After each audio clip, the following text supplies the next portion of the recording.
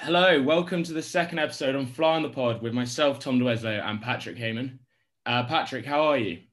Oh, well, Tom, keeping up the New Year's resolution, been doing a bit of fitness over the weekend.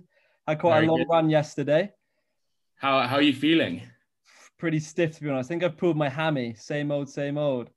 Oh, I don't have much advice for you on that, but my good friend probably can give you better advice. Gary, what would your advice for Heyman be? Well, the first thing I will be resting it and icing it for the first 48 hours. And then you can gently start stretching it, start putting some load through it, and then return back to your running. Better get in the ice bath then. The ice bath will be good for you.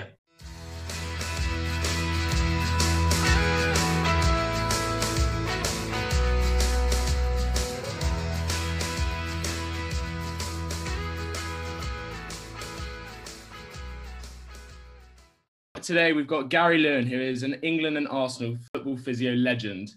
When it comes to backroom staff, there's no one greater than himself. How do you feel about Arsenal at the moment?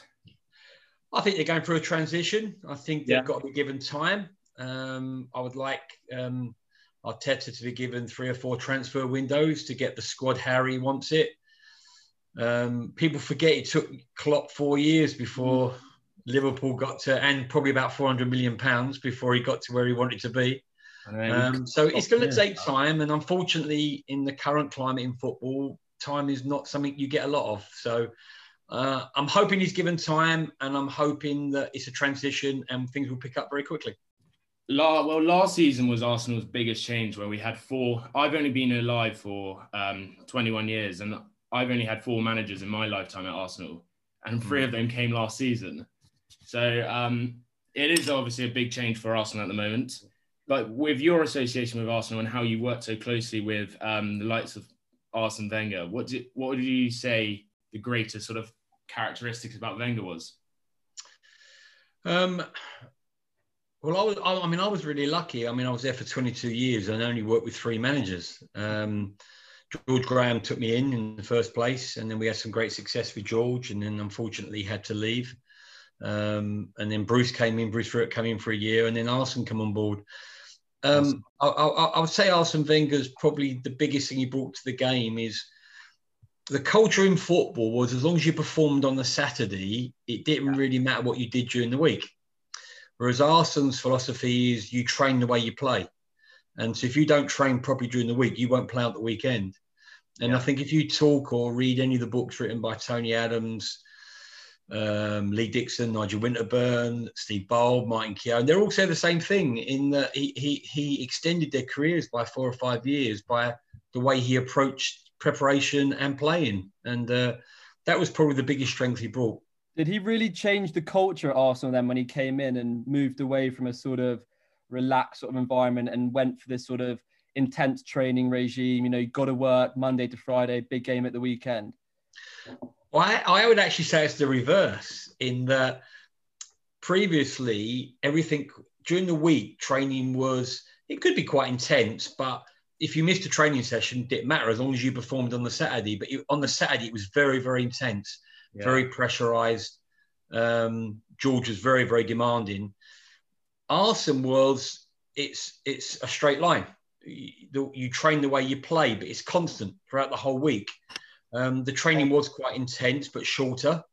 But everyone was actually, he liked people to be relaxed around the training ground. He built London Colney to what it is now. He made it into an area where players, they were coming home to work. It was a relaxed environment for them to work in. And he didn't like too many staff around the team. And on a match day, everybody knew their jobs. And he liked players to be relaxed. A relaxed atmosphere then. And if they're relaxed, they perform better. Do you think when he rocked up, Wenger, the mood changed? As if you've got some big characters there, and Wenger who comes in. Yeah. Well, the thing is, I think the biggest thing, nobody knew what to expect because nobody knew anything about him. And I remember our first game was Blackburn away. And we won 2-0. I think John Hartson scored both the goals. But I think we were 1-0 up at half time, but we weren't playing very well. So all the boys come in, and don't forget they've had years of George Graham and Bruce Rioch. And we're in the dressing room, and now they're waiting for what the Man United people will call the hair dryer treatment.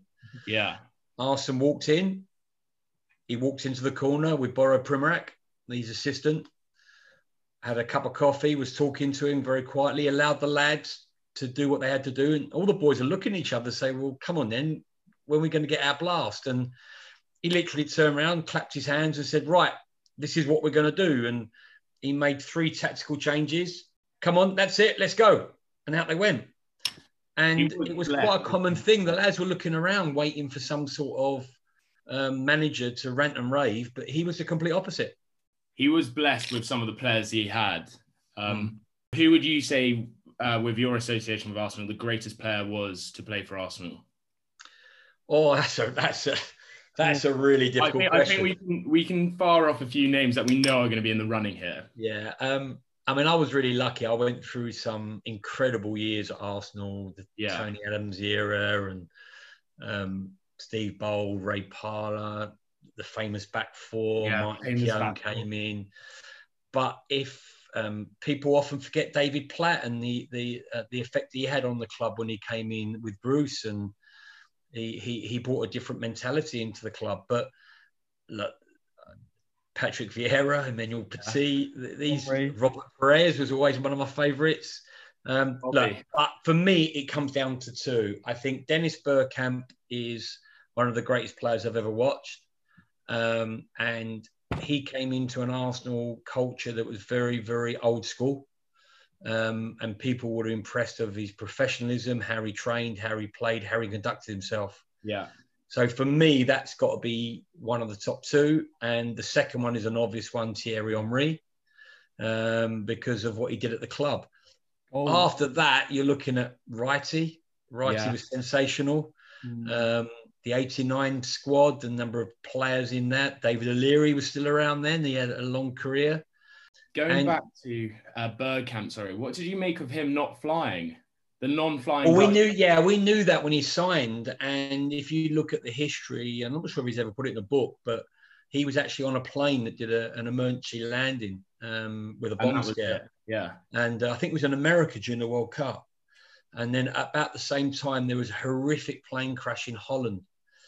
So when we signed him, the club knew that he had this fear of flying and accepted it. Now, at the time, we weren't that prevalent in Europe, so it didn't really seem a big problem.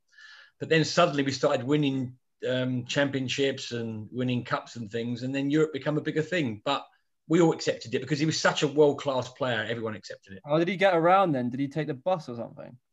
He would drive. There were some places he wouldn't go to, especially in the qualifying stages. If we had a big game at the weekend, Arsenal wouldn't let him go. His dad often drove him, and he would go a couple of days before and break the journey up and spend a couple of days traveling. When a player like as talented as himself, when they're training, can you just see the presence of someone like that and be like, oh, he is just incredible? Yeah. I mean, you class is permanent, and I think you see that when you see world-class players. And at Arsenal over the years, we've been very blessed with some world-class players. Well, I know Arsenal are brilliant in the sense that, Patrick, you don't get to celebrate such glorious history as Arsenal. I've won a fair few titles with Chelsea, Tom, in my lifetime. Well, I've worked with quite a lot of Chelsea boys in my England days. Obviously, John Terry, Ashley after he left Arsenal, Bridgie, Frank Lampard. So, we've had some good guys come through from Chelsea. And touching on the England camp, I'd love to know how that dynamic worked when we had those sort of glory years that were never very, we didn't win very much, but we had all those players like Gerrard, Rio Ferdinand, Terry, Lampard, Scholesy, all these players that, they were our golden generation, but it never quite clicked. And what was it like being around the England camp when that was going on? Well, what I would say to that is, I would argue with people who say it didn't quite click. I think if you look at 2002, 2004, 2006, when the golden era, as they were classified, were at their strongest, we were very, very close. We played Brazil, lost 2-1 when they went down to 10 men. And I think that was a bit of naivety from our point, that we didn't have experienced players at international. Brazil on that day were incredibly experienced, the way they managed the game. And that's historical, that they've been in that position years and years and years, and we hadn't been. So, but we were very, very close that day. Then Portugal, when we lost, was it Portugal? No, in Portugal, it was Wayne Rooney when we broke his foot.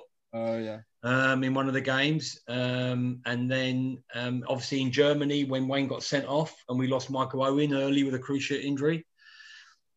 They were fine margins. I mean, even I think it was Germany when we lost to Portugal on penalties. If you remember, we put Jamie Carragher on at the end because he was our top goal scorer on penalties in training. He took the penalty and the referee scored, and the referee hadn't blown his whistle. And he made him take it again, and he missed. And we know England's problem with pens at big tournaments. Yeah, that's fine margins. Fine margins. I would even argue in 2010, you know, when we lost to Germany 4-1.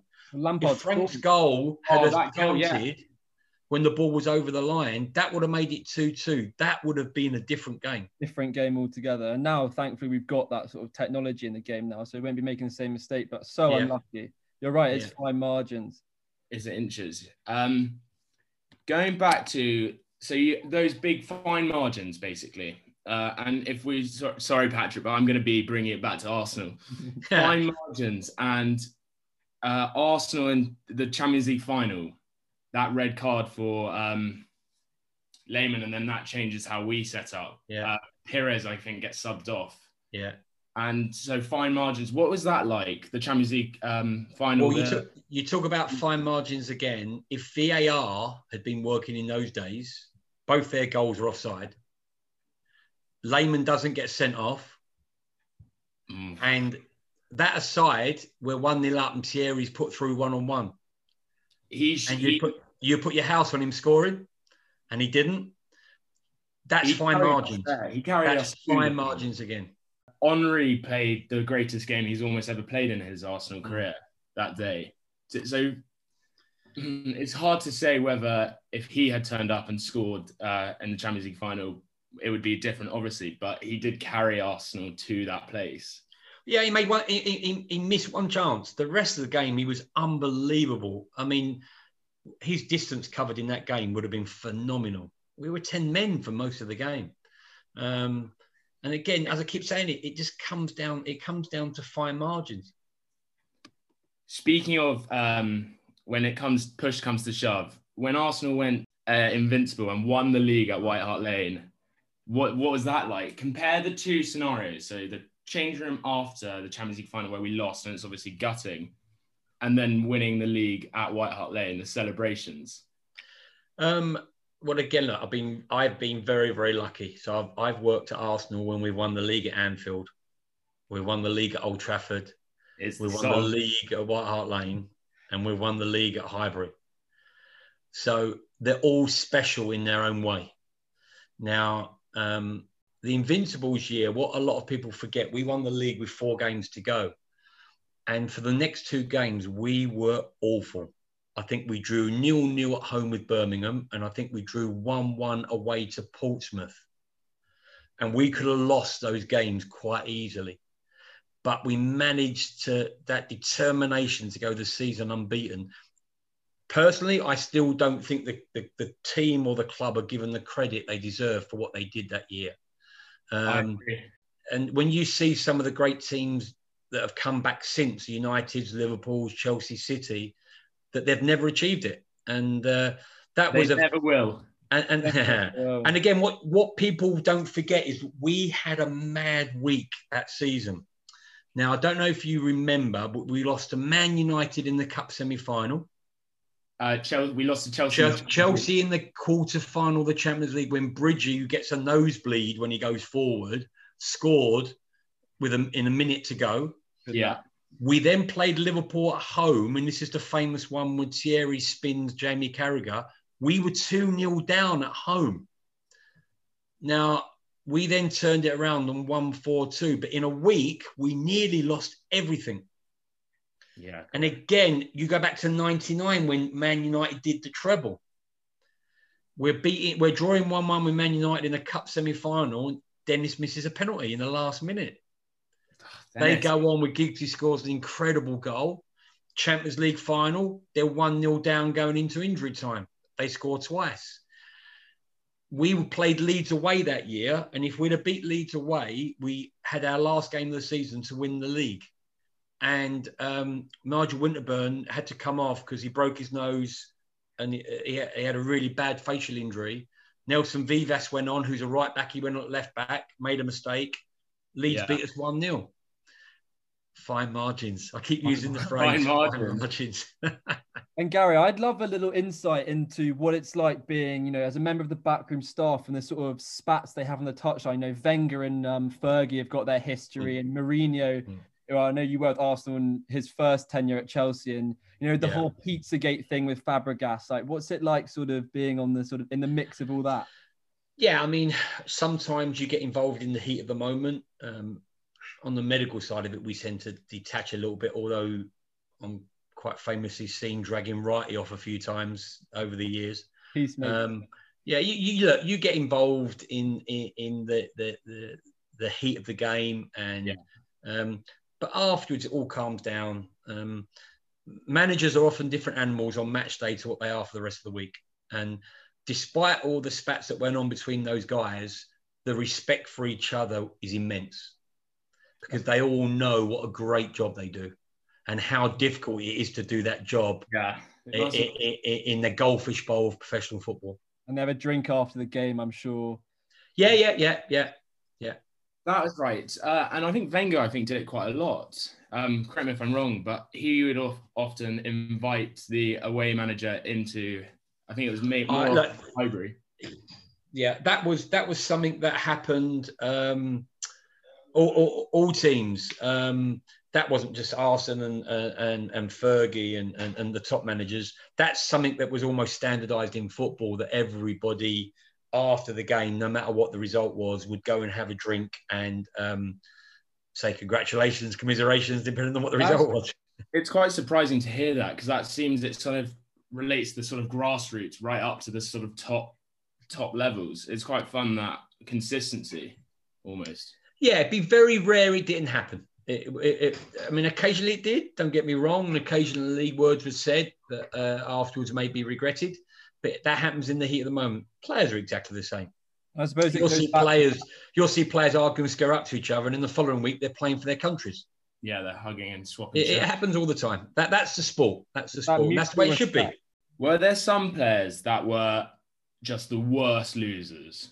I want to know, let's go from Mr. Arsenal, for example, Tony Adams. As a captain, would he demand the best of people?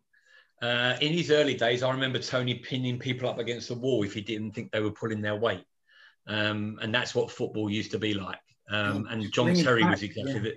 John Terry was the same. There's quite a well-known saying: if you show me a good loser, and I'll show you a loser. I don't think this is only football. I think this is sport in general.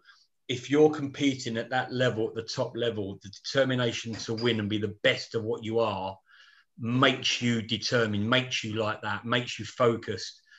Sometimes it can spill over a little bit, but I think that goes with the territory. And I think you would rather have that sort of character on the pitch than not have it. Do you think football's lost that sort of cutting edge of aggression at the top of the game? What with social media, VAR, ears and eyes everywhere? 100%. 100%. You could argue it's for the better of the game. The game's become a bit more beautiful to watch. You could argue it's lost a bit of that passion. I would say in the last 8 months, the biggest thing for me, the game is learning how important the fans are. Without the fans in the stadium, it isn't the same. And I think that shows on TV. It definitely shows in the stadiums. And even when we had the small period of time when some fans were allowed in, even having 2,000 or 3,000 fans in, nothing. I'm hoping the whole sport in general has realised how important they are to the game. Yeah. Because they're vital to the game. When you go compare sort of the Emirates and Highbury, in the sense that Emirates is a sort of glorified massive stadium and Highbury was more sort of small and tight. What do you think the difference was between, like, for fans at least, between the two? And I think moving Arsenal away from Highbury to the Emirates, which is obviously... I think the football experience and the need to get into a bigger stadium was massive. Do I miss Highbury? 100%. I mean, as I said, I was there 22 years. As a player before that, I first went to Arsenal when I was 14 in 1978, before I signed as a player in 1980. Do I miss Highbury? Definitely. Do I miss the marble halls? Definitely. Do I miss the atmosphere? Definitely. European nights. One of the nights at Highbury, or one of the days at Highbury, that I will remember to the day I die, it's famously the one where Tony Adams scored the 4th goal against Everton. And the place was absolutely rocking. Absolutely rocking. Now, I still think those days can come to the Emirates. I still think the atmosphere can come to the Emirates. Unfortunately, the fans at the Emirates have been starved of that success. Yeah. But when it does come, I think the Emirates can be the old Highbury for atmosphere.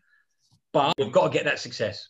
It is such a comfortable stadium. You're sitting in your seat and it's 2 meters until the seat next to you. Well, I think if you ask Tottenham fans the same thing, the new White Hart Lane, I mean, the stadium is absolutely immense. And they talk about White Hart Lane and the great nights at White Hart Lane. Now, I'm very lucky in the sense that I don't have any Tottenham friends. Yeah, I mean, I've been to the new White Hart Lane. I went there with the Arsenal women's team, and look, it's an amazing stadium, and it's quality, absolutely quality, as I felt the Emirates was when we went there. But fans want success. Oh, bring it on! And then once you do that, I mean, Patrick, Chelsea, if they build their new all singing, all dancing stadium, it will be an incredible stadium. Because they won't do anything by half. They will invest a lot of money in it.